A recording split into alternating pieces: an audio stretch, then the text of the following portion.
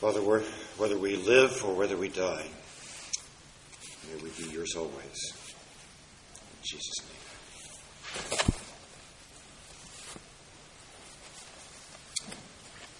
Our text this morning comes from the book of Romans, where we have journeyed to the 7th chapter there.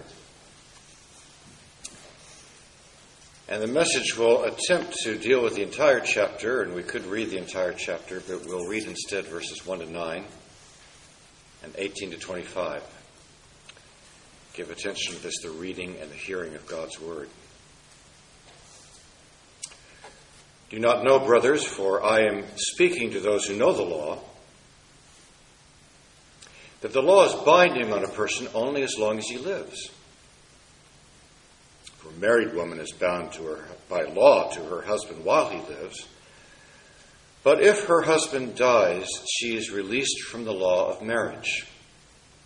Accordingly, she will be called an adulteress if she lives with another man while her husband is alive. But if her husband dies, she is free from that law, and if she marries another man, she is not an adulteress. Likewise, my brothers, you also have died to the law through the body of Christ, so that you may belong to another, to him who has been raised from the dead, in order that we may bear fruit for God. For while we were living in the flesh, our sinful passions, aroused by the law, were at work in our members to bear fruit for death. But now we are released from the law, having died to that which held us captive, so that we serve in the new way of the Spirit and not in the old way of the written code. What then shall we say? That the law is sin? By no means. Yet if it had not been for the law, I would not have known sin.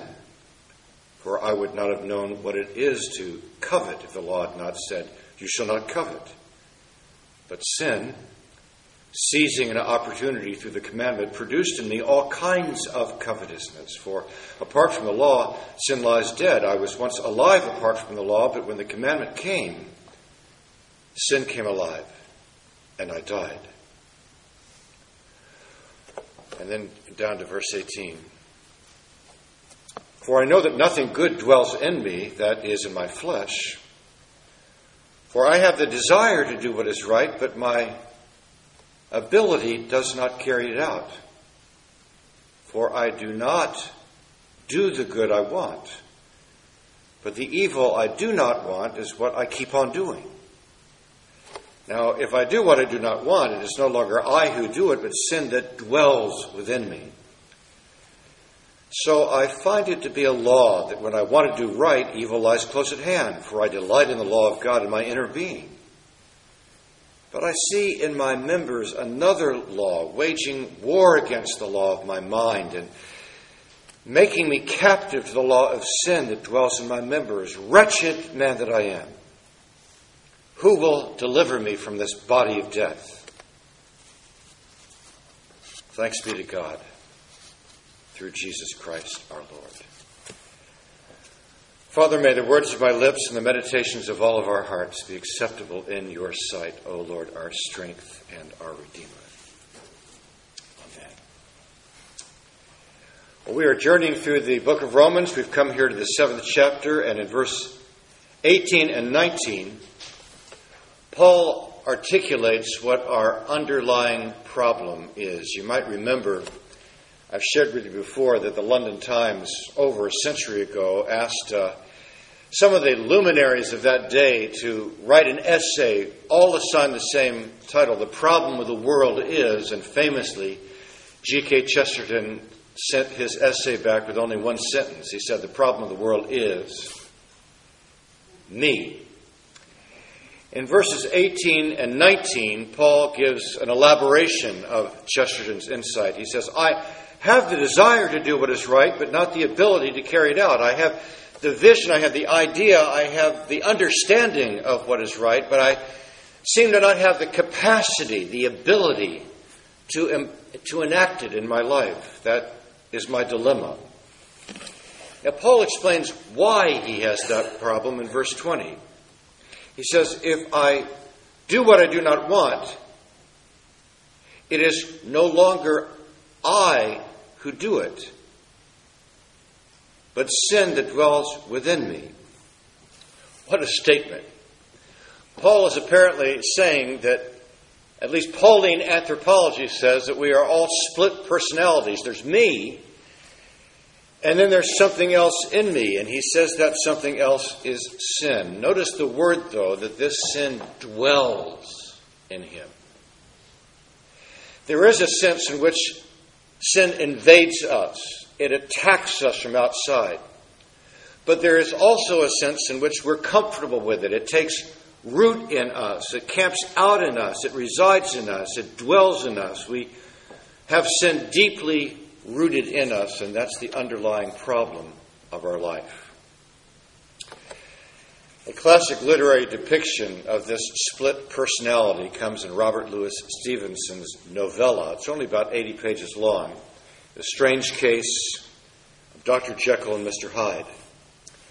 Stevenson is, of course, a 19th century Scottish writer, famous for writing some books which, if you are like me, were among the first full-length books you read and you delighted in them, books like Treasure Island and Kidnapped. I wonder, though, if you've ever read Dr. Jekyll and Mr. Hyde. I found out this week that over 100 films and TV movies have been made about it. There's even been a Broadway musical. I've seen a Bay Area production of it years ago. You basically know the story. But as with most things like this, the original has some nuances and some trails that at least no movie that I've seen depicts. I picked up some insights which are far more profound in Stevenson's original. And you know the story. Dr. Jekyll is an upright, upstanding citizen, but he came to understand that there was what he calls inside of himself an incongruous compound. There was an evil self and there was a good self. And he felt that these two were eternally at war with one another. He could aspire to do good things, but he could never accomplish them and follow through with them. So he comes up with an idea to create or to invent a potion which will split these two selves into two different individuals. He intends to drink the potion at night so that the evil self can come out, but during the day, the good self will be pristine and will be able to accomplish undiluted and undragged down everything that it needs to accomplish. It will be free from the influence of evil. Now, so closely does Dr. Jekyll and Mr. Hyde trace some of the themes in Romans 7. I tried to discover this week whether or not there was a one-for-one influence on Stevenson's life, and I'm going to come up with a cautious conclusion that there was, though there's certainly no hard and fast evidence. Stevenson was born in a devout Church of Scotland family. He spent many of his early holidays with his grandfather, Church of Scotland preacher, minister. Stevenson wrote about those days. I often wonder what I inherited from my grandfather, that old minister. He was fond of preaching sermons. And as a writer, I guess so am I. And then perhaps many of you can identify with the next thing Stevenson writes. Though I never heard it said that either of us liked very much to listen to sermons. Some of you might be able to identify with this. I was disappointed to discover, though, that as a young man, Stevenson seems to have left whatever boyhood faith he had in the faith of his family. During his young adult years, early 20s, he joined together in Edinburgh with 5 other youth to found a club. I think that was fashionable in that time. And their motto was, disregard everything our parents taught us. He started living what my source calls a bohemian life. Apparently that included growing your hair long. He looked a little bit like a frail Edgar Allan Poe. He affected velvet jackets, whatever that meant, and lived a rather profligate life, visiting brothels and what, at least in my youth, we would call a swinging lifestyle. His father said to him when he learned of it, "You have rendered my whole life a failure." And his mother said, "This is the heaviest affliction that has ever befallen me." So in Dr. Jekyll and Mr. Hyde, Stevenson touches upon many of the same themes that we've heard in chapter 7. It's a terrifying book. It's a terrifying story. Stephen looked upon our lives as a battlefield between good and evil. He said that we all have virtuous selves who want to deny our selfish natures, and we all have a kind of grasping, self-centered, selfish side.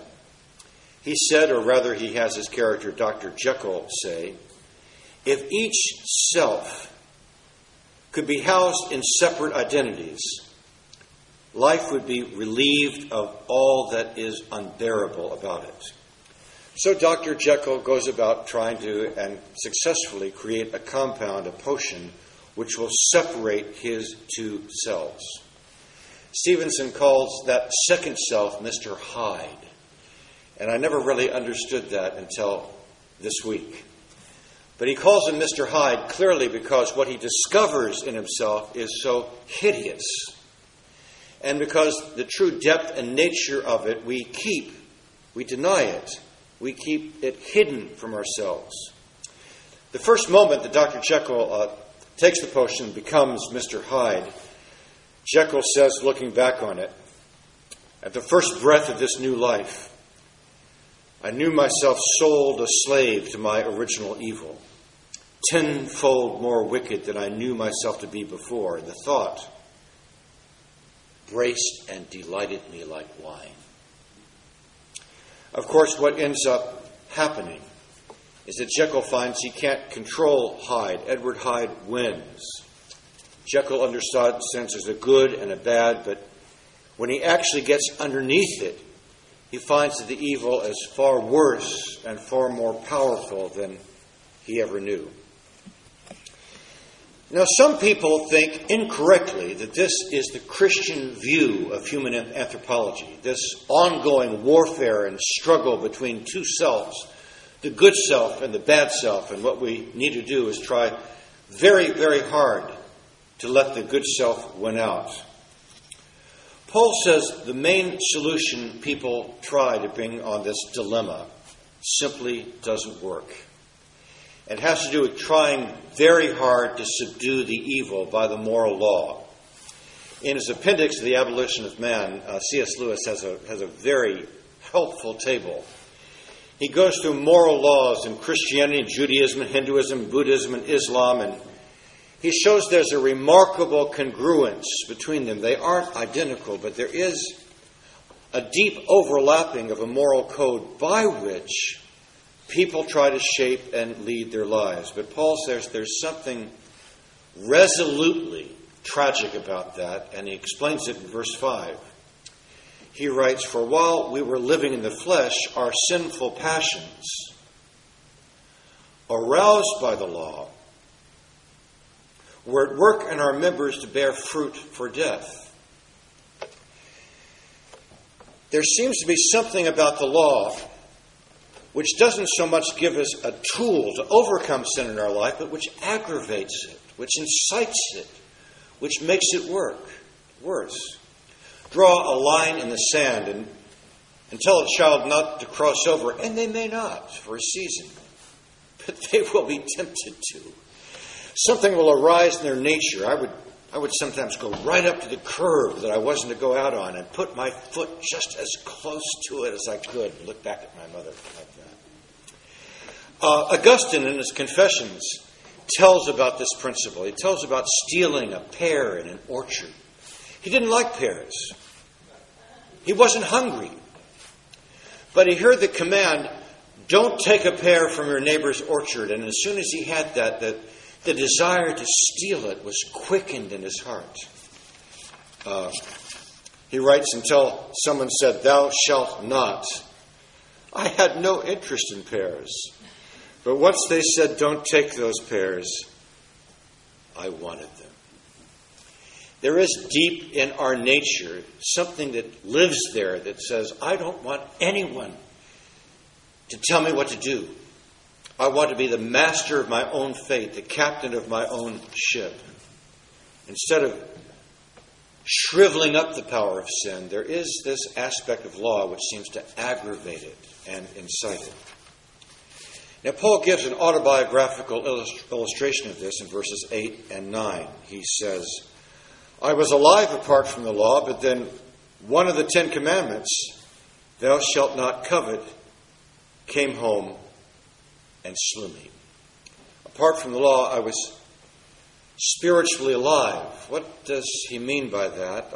I'm going to read that a bit metaphorically. We speak right now that the hopes for the San Francisco Giants to repeat their World Series victory is alive. It's a possibility. It can be there. Later on in the season, that possibility might be taken away, but it's alive. We can look at so many of the external things in the law. I haven't murdered anybody yet. I haven't committed adultery yet. Stephanie will be pleased to hear that. I haven't bowed my knees down to any idols this morning, but then when Paul came to one of the laws that was less external and more internal, thou shalt not covet,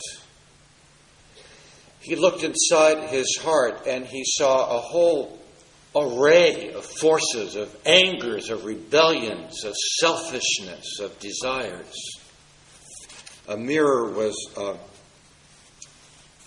lifted up to him, and he saw it all, and he says, it slew me. Now, I said the films and TV movies and musical, for that matter, that I've seen of Dr. Jekyll and Mr. Hyde didn't have some of the nuances and profound turns that the novella has. And there's one particularly remarkable passage that I have not seen replicated in any of the secondary sources on it. I think it's Stevenson's most profound insight in it. Mr. Hyde gets out of control. He finally murders someone, and Dr. Jekyll, in his right mind, is horrified by that, and he determines to bring an end to the experiment. Mr. Hyde will be no more. I will subdue him. I will take no more potion. And I will live according to the law. I will live well. I will live righteously. I will live right. And for weeks and for 3 months, he succeeds. And then sitting on a park bench in Regent Park, Jekyll writes, on one fine, clear January day, I reflected on my conduct of the last few months and smiled. Comparing myself with other people, comparing my active goodwill with the lazy cruelty of others' neglect of their fellow man. At the very moment of that vainglorious thought, a qualm came over me, a horrid nausea and dreadful shuddering, and I looked down. And I saw that once again, without the potion, I had become Edward Hyde. Now, what I think Stevenson is encapsulating in that moment is that there are 2 ways that the sin which dwells in us can take us over. One is by rebelling against the law, by breaking the law, by wanting our own way, and the other is by attempting to keep it, and keep it in such a fashion that it becomes my master on the basis of this. I am justified, I am righteous, I am right, I am better than others. We can have sin break out in us either by breaking the law or by keeping it and becoming a kind of Pharisee. I'm not like other people.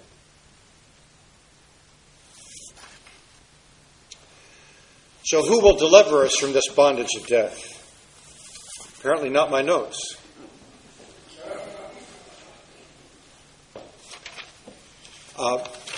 Thanks be to God that in Jesus Christ He has delivered me.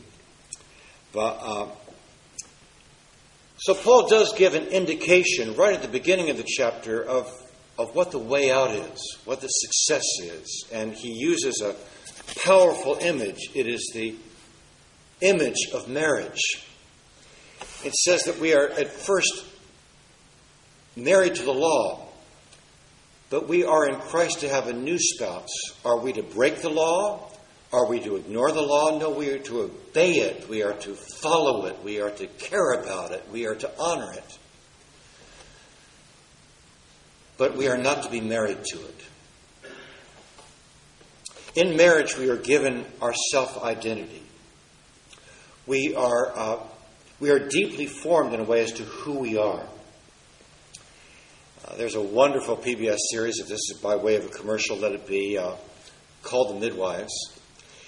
And there's a tall, clumsy, awkward midwife by the name of Chummy, who, against all odds, is one of the romantic characters of the film. A shorter, also pudgy policeman falls deeply in love with her. Chummy's a wonderful person. She's a great midwife, and she has a radiant soul. But she's awkward and clumsy and tall, but this short policeman sees it in her, and the two of them come together and are deeply in love. And they're a beautiful couple, and the radiance that is inside Chummy is recognized and reflected in her husband. We see them fall in love and married. And now one of the joys of the series is to see this couple together, their appreciation of one another, and the beauty that is inside each of them. It's kind of released for us all to see in their love one for another. We are partly made who we are in the reflection of the eyes of someone else who loves us. If we are living our lives out of fear that we need to keep the law, that we need to justify ourselves, we're caught, we're trapped. But if we're married to Christ, we are given a whole new reason to obey and follow the law. It's a reason of gratitude, not fear. Yesterday, Carlina Speed was married many states away. I think one of the mistakes of my life was not to have made the effort probably to have gone there. But in that ceremony, Don Dent shared with me what he read before he proposed to his wife. He didn't read it to her at the time, but in their marriage ceremony, this was read by Dr. Michael Foster to then Miranda Carlina Speed. It's kind of a concatenation of lives which have been captured and married to Christ, and lives which have been captured and called to go on mission for Christ. And so yesterday, Dr. Foster read to now Mrs. Foster this 19th century poem. It says, I go through perils of land and sea where man in idolatry bows the knee. I go to a land where darkness reigns and slavery forges her direst chains. From kindred far and from social glee, friend of my heart, wilt thou come with me? I don't imagine there were dry eyes in the house. To sound through the adverse camp and alarm, to seek in his strongholds the foe to disarm, to dare the assault with many or few, to hope against hope, and though faint to pursue, not even in the mortal conflict to thee, sister in Christ, wilt thou go with me? Or prepare by a dying couch to stand and mourn alone in a stranger land, all earthly things that must precious be, to risk for thy Lord? Wilt thou go with me? And then the bride would have replied, is there a danger I might not share, a sorrow with thee that I could not bear? Nor perils around me, nor griefs from above can rival the might of deathless love. In the flood, in the flame, no terrors I see. I go for my Lord, and I go with thee. The remedy to our lives, the remedy to the sin that dwells within us, Paul is saying in this profound and complex chapter, is don't be married to the law. Serve it out of gratitude, not out of fear, because you're married to Christ. I don't know. I think history is ambiguous about what happened to Robert Louis Stevenson. He did die as a fairly young man on Samoa, on an island there. He was made friends with some Christians there, native Christians, and it was their custom to have a prayer at the end of every day. And they would frequently meet at Stevenson's house. He wrote some of the prayers for them, and they're published. You can see them online, the prayers from Valhalla. Valhalla is a Wagner opera. Valima in Samoa, the prayers of Valima in Samoa. So here is just one of them.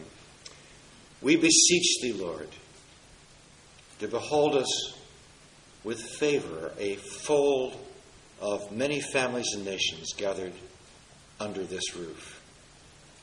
Go with each of us to rest, and when the day returns to us, our Son and our Comforter, call us up with morning faces and with morning hearts.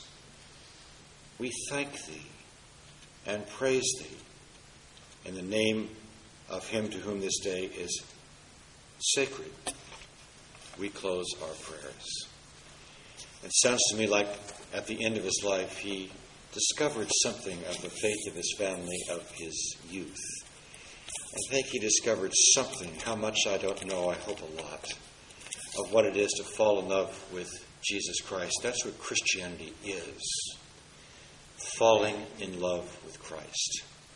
Being married to him. So as was sung for us at our offertory and our anthem. Embrace Jesus. Hold fast to Jesus.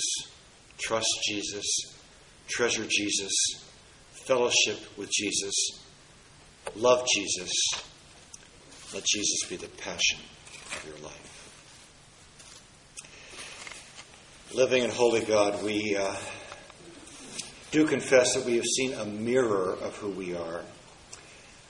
Two selves struggling at war and left to our own devices, our own strength. We know we fail. Mr. Hyde wins. We are thankful that that isn't what Christianity is about. That we are invited to a whole new way, with a whole new will, with a whole new strength, with a whole new power, by falling in love with, by giving our life to, by attaching ourselves not to our righteousness and not to our way, not to our will, or even the will of the law, but to the strength and will and person and presence of Jesus Christ. May we treasure and embrace and hold on to and fellowship with and fall in love with Christ our Lord and our Savior, in whose name we pray.